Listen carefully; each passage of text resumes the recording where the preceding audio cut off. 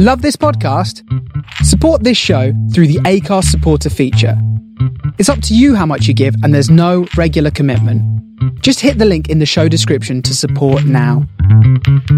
Hello and welcome to Broke and Ambitious with me, Frances Keaton, where I chat to a professional creative about how they got into the arts and how they managed to survive.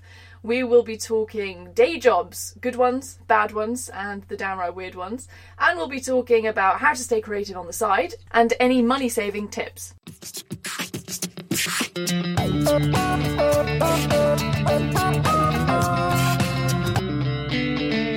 My first guest is actor Luke Island. Luke has worked as an actor for 15 years in TV, film and theatre. He's also worked on the stand-up comedy circuit, plus TV sketches with Alan Carr and Tony Law.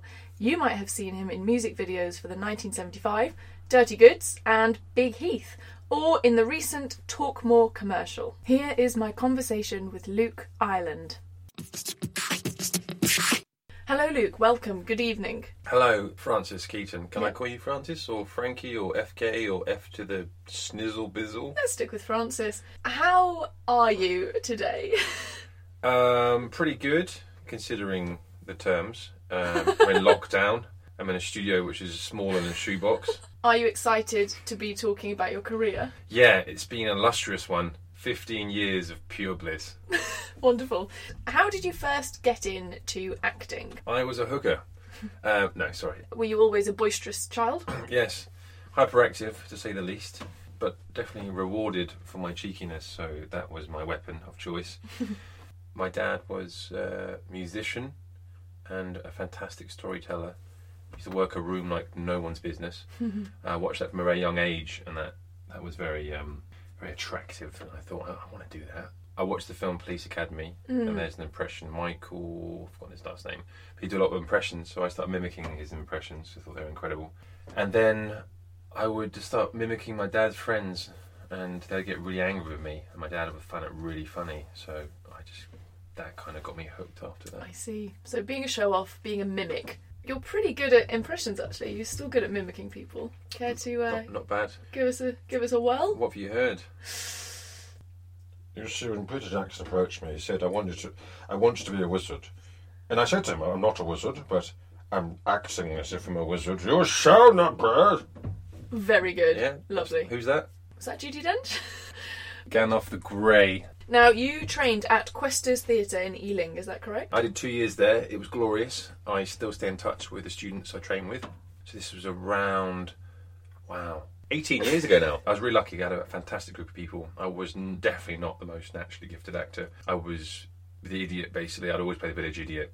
That was one of the hardest things to take myself seriously, I think. It's always being a bit of a... So showing off has never been a problem, but the taking yourself seriously and finding the truth of the performance is what you worked on. Yeah, exactly. And I started realising that when I wasn't pleasing people all the time, I realised I was actually learning something.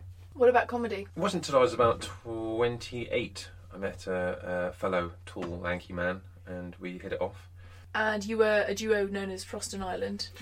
Yeah, we did the circuit a few years. We did Edinburgh, massive flop. So we basically took a two-man show to Edinburgh with a slot at the Gilded Balloon. It wasn't the best slot at all, that's why we had a discount. I mean, doing comedy at 1:30 and you were doing an adult show and your footfall... 1:30 p.m. in the afternoon? Yes. Oh no. Terrible slot for comedy, especially if it's adult humour, which we're doing. And our footfall was old people and children, so we got no audience whatsoever. And we were marketing the show ourselves. We had no producers. I suppose most people who would enjoy that would probably just be surfacing to have some breakfast at that time, wouldn't they? It was desolation. Okay, that's your journey into acting. So you went to Questors, you started working as a professional actor. Congratulations. Thank you. But at the same time, you were living in London, and you must have had quite a lot of day jobs. Yeah, a lot of day jobs. Let's start with your worst day job. Worst day job, I say day job more than night job. I was a cocktail barman. I remember this one event, we literally had about 1,000 guests, and there was only 2 cocktail barmen, me and another guy. There should have been 5, but everyone called in sick. But we had to carry on. And we're making 5 to 6 different cocktails, which take a long time. Yeah. We've got a queue of people. The event's finished, they're all there, or just before the event, and people are screaming, shouting at us the whole time. And it was so stressful, I started bending down under the table, drinking martinis, just to cope with the stress. And then I remember it was just horrible. They wanted to lynch us because we weren't making drinks quick enough. And then the quality wasn't there, so they started. And there was a really arrogant, horrific TV presenter there. But he was such an arsehole to me. I spiked his drink, just made it really strong and horrible. And then he walked off and drank it. And he went... As he walked off, he gave me a dirty look, and I smiled at him. Waiting in general is horrendous. And I think, I've got such a thing about people's manners. If you're rude to me, I'm really bad with that. And I'm clumsy, so I'm really not cut out for that. I've been a cafe waitress and a bar lady, but I wasn't trusted. You're a bar lady? I don't know what's the what's terminology. Barmaid? Barmaid, yeah, a bar lady makes it sound a little bit sleazy. Do you sit there like kind of pulling the bitters? Well, the thing is, naked? I didn't pull anything because they wouldn't let me make any of the drinks. Thank I wasn't God. trusted with that, but I was delivering the drinks to people. Yeah, and I agree with what you're saying. I think if everyone's been in the service industry, you just have a new respect for people, and you're humble. And I definitely am I'm much more aware with service staff. I try and be nice to them. One, because I want to be nice and kind, because that makes their night. Because it made my night when people are kind to me. Yeah. And two, I'm scared in case they spit in my food or do horrible things to it. Exactly. And they're probably all actors, aren't they, really? Yeah. Now, we're going to move on to your best day job. Best day job?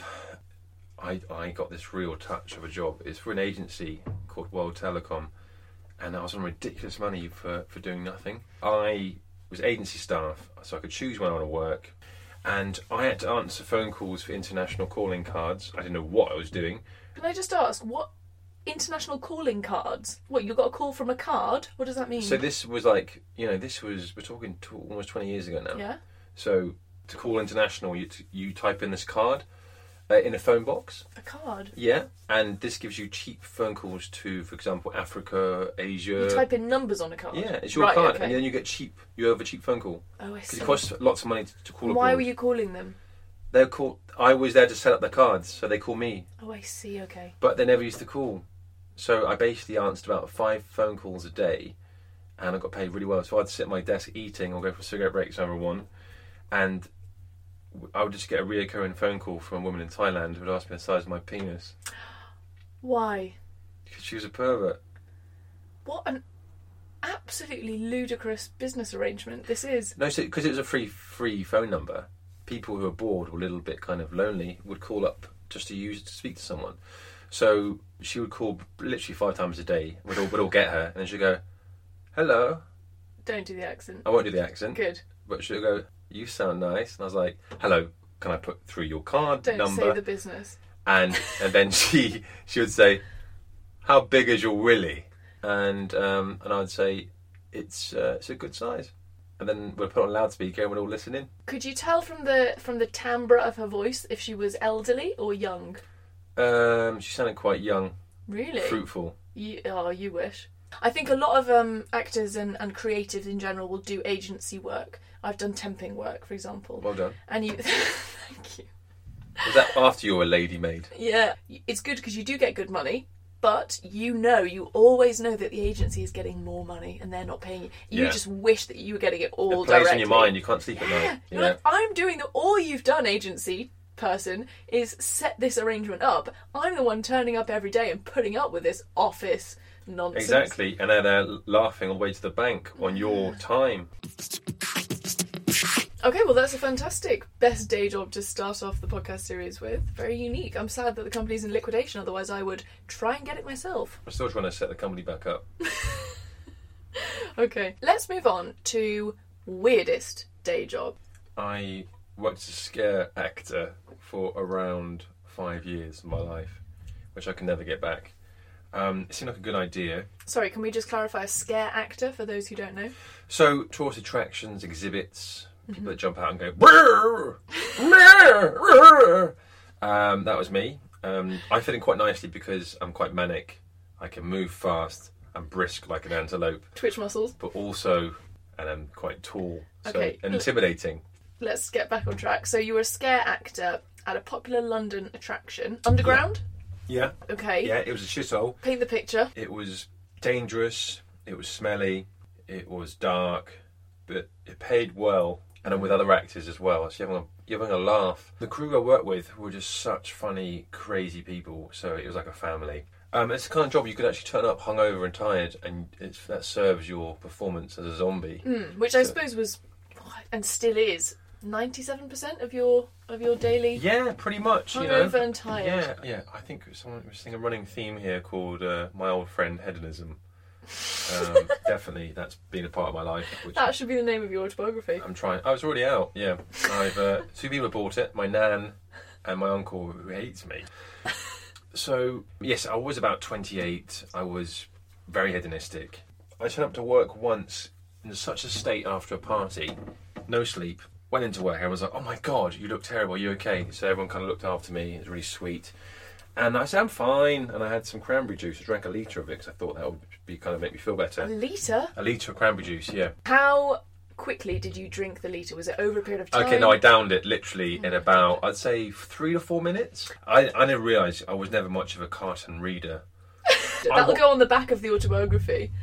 My hedonistic days. I was never much of a carton reader. It's true. So I drank that, went into my section. Section 5 was the sewers in the scare attraction. What was the area like? It was long, it was dirty, it was dusty, it was scary, lots of noise.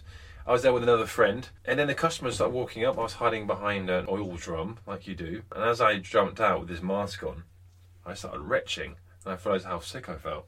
So I lifted up my mask, and I just started projectile vomiting red vomit, cranberry juice, and all the customers thought it was part of the show.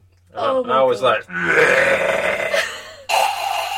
It was like The Exorcist. And then there's an American dude who started applauding, going, "Dude, this is incredible!" And he started clapping, thinking it was part of the show. And I ran off under the oil drum and started finishing myself off, as in throwing up. I wasn't touching myself over vomiting. That's just gross. No. And my mate was actually crying so hard he fell to his knees, and we didn't scare anyone. They were just applauding us for my projectile vomit. That's so bad. Did you spray anyone in the face? No, but an old man did actually walk into a wall and crush his glasses, and we felt really sorry for him. What, because of the vomit gate? No, just he got lost. Separate story? Separate story. Right. Yeah. Okay, well that's very tragic, but I couldn't care less because it doesn't apply to my podcast. So, I actually feel really sad for that man. His glasses crushed. It's okay. Okay. Were you fired after this incident? No, because it was a cover-up. No one realised. Everyone looked after me. It's fine. Did anyone clear up the mess? No, to this day it's still be there because the floor was all kind of concrete, dusty and stuff, so it just kind of absorbed into the filth of the floor. How foul. It was like an underground, and it was all built out, and it was so dusty and damp that it smelt weird anyway, so no one even noticed that. There's worse things went on than my vomit. So it was an air freshener, if anything? I think so. With all of these day jobs that you have to go to, how do you stay creative on the side? That's a good question. Watch films. I think just the things that you want to do. What kind of actor do you want to be? Just try and emulate people. Not saying copy them, but just watch their work and stay inspired. Are you good at watching films? Yeah. Because I'm not. I get distracted by my phone all the time. Well, you should put it down. It's because you're a millennial, that's why. Yeah, I'm old school. I'm 79. Okay. You're 79? Ooh, you look fantastic. Born in 79. Oh, sorry. Yeah, going back to your last question, thank you for interjecting, Francis. Writing a little bit, even if it's a short story or do some skits or some sketches, I think massively collaborate. It doesn't have to always be paid. If you're just starting out, get that show reel together. Look online. There's so many networking channels now on Facebook and all these different places for like-minded people who are hungry as well. Any to recommend? Actors UK. There's filmmakers in London, isn't there? Yeah. Filmmakers London. There's so many. Just type in actors groups on Facebook and you'll find them. I did that for a while and I made so many short films and stuff, and you like-minded people and built a show reel off that. So. They do post a lot of castings in there actually. And in terms of you being creative, you obviously do comedy. If someone wanted to start out doing a bit of stand-up that's listening, what would you recommend? How would they start doing that? I would recommend just be yourself. What makes you laugh? What's your style? You'll find that out. It's so personal. And just get a solid 5 minutes. Be well rehearsed. Go and test out some free nights. Lion's Den. Cavendish Arms. Comedy versions of the Cavendish Arms. Yeah, just get out on the circuit. There's so many places you can always get slots. There's Lost Cabaret at the Betsy Trotwood, which is more of a surreal. More surreal, clowning. But I find, just getting out there, and it will give you confidence as a performer. I think comedy for me made me a better actor because I took more risks and I trusted myself more. I would second that completely. I started doing stand-up recently and it really does scare you. You take a risk, don't you? Yeah, And it's brilliant. Yeah. Because if you're not getting those auditions, those opportunities regularly, then it's a really good opportunity to make you afraid, and you get through it. Yeah. And then when you do get an acting job, if you're scared, you just think, well, it's not as scary as speaking my own material on stage for 5 minutes in front of strangers. It's extremely personal, isn't it? And it's one of those things, but it's a trust game. That's what acting is. You have to trust yourself. Yeah. It has to be done. Thank you for that, Luke. It's lovely. Do you have any money-saving tips for our listeners? Yeah, live with your parents as long as you can. Maybe take your gran out for a walk. She'll give you £5. No, sorry. Still a kidney? Brilliant. Help me, Francis, for this. Well, if you're an actor, not many people know about this, if you're on Spotlight, then they do have lots of discounts on the site, don't they? Which we use for our gym. Yeah. We have a massive discount from Spotlight, which I had no idea about. Very, very, very true. Actually, you just gave me an idea there. My money-saving tip here, if you're a struggling creative, would be to go to farmers markets just before they close. So turn up around, they close usually about 4 or 5. Show up about half an hour before they close. Everything's half price. Wow. Everything gets dropped in price. How much would Do a that. focaccia be? Focaccia, you're looking at normally around £2.50. You can get it for £1 or 50p. There you go, guys. Focaccia coming at you. You heard it here first. Thank you so much, Luke. And finally, what would your absolute dream acting job be? Something psychological. Maybe like a detective with a different side to him. Maybe something a little bit like psychotic or dark or something with humour. Is there a role that exists that you would be similar to? True Detective. True Detective, Matthew McConaughey. Yeah, Yes. that kind of thing. I can see you as that. think would be right up my street. Would be fantastic. Luke, thank you so much for being the first ever guest on Broken Ambitious and sharing your tips and anecdotes. Thank you. It's an absolute pleasure. Am I the first guest? Yeah. Oh, is that because you didn't know any friends? Yeah. Oh, brilliant. Do you want a cup of tea? Yeah, I'd love one, thank you. Let's go.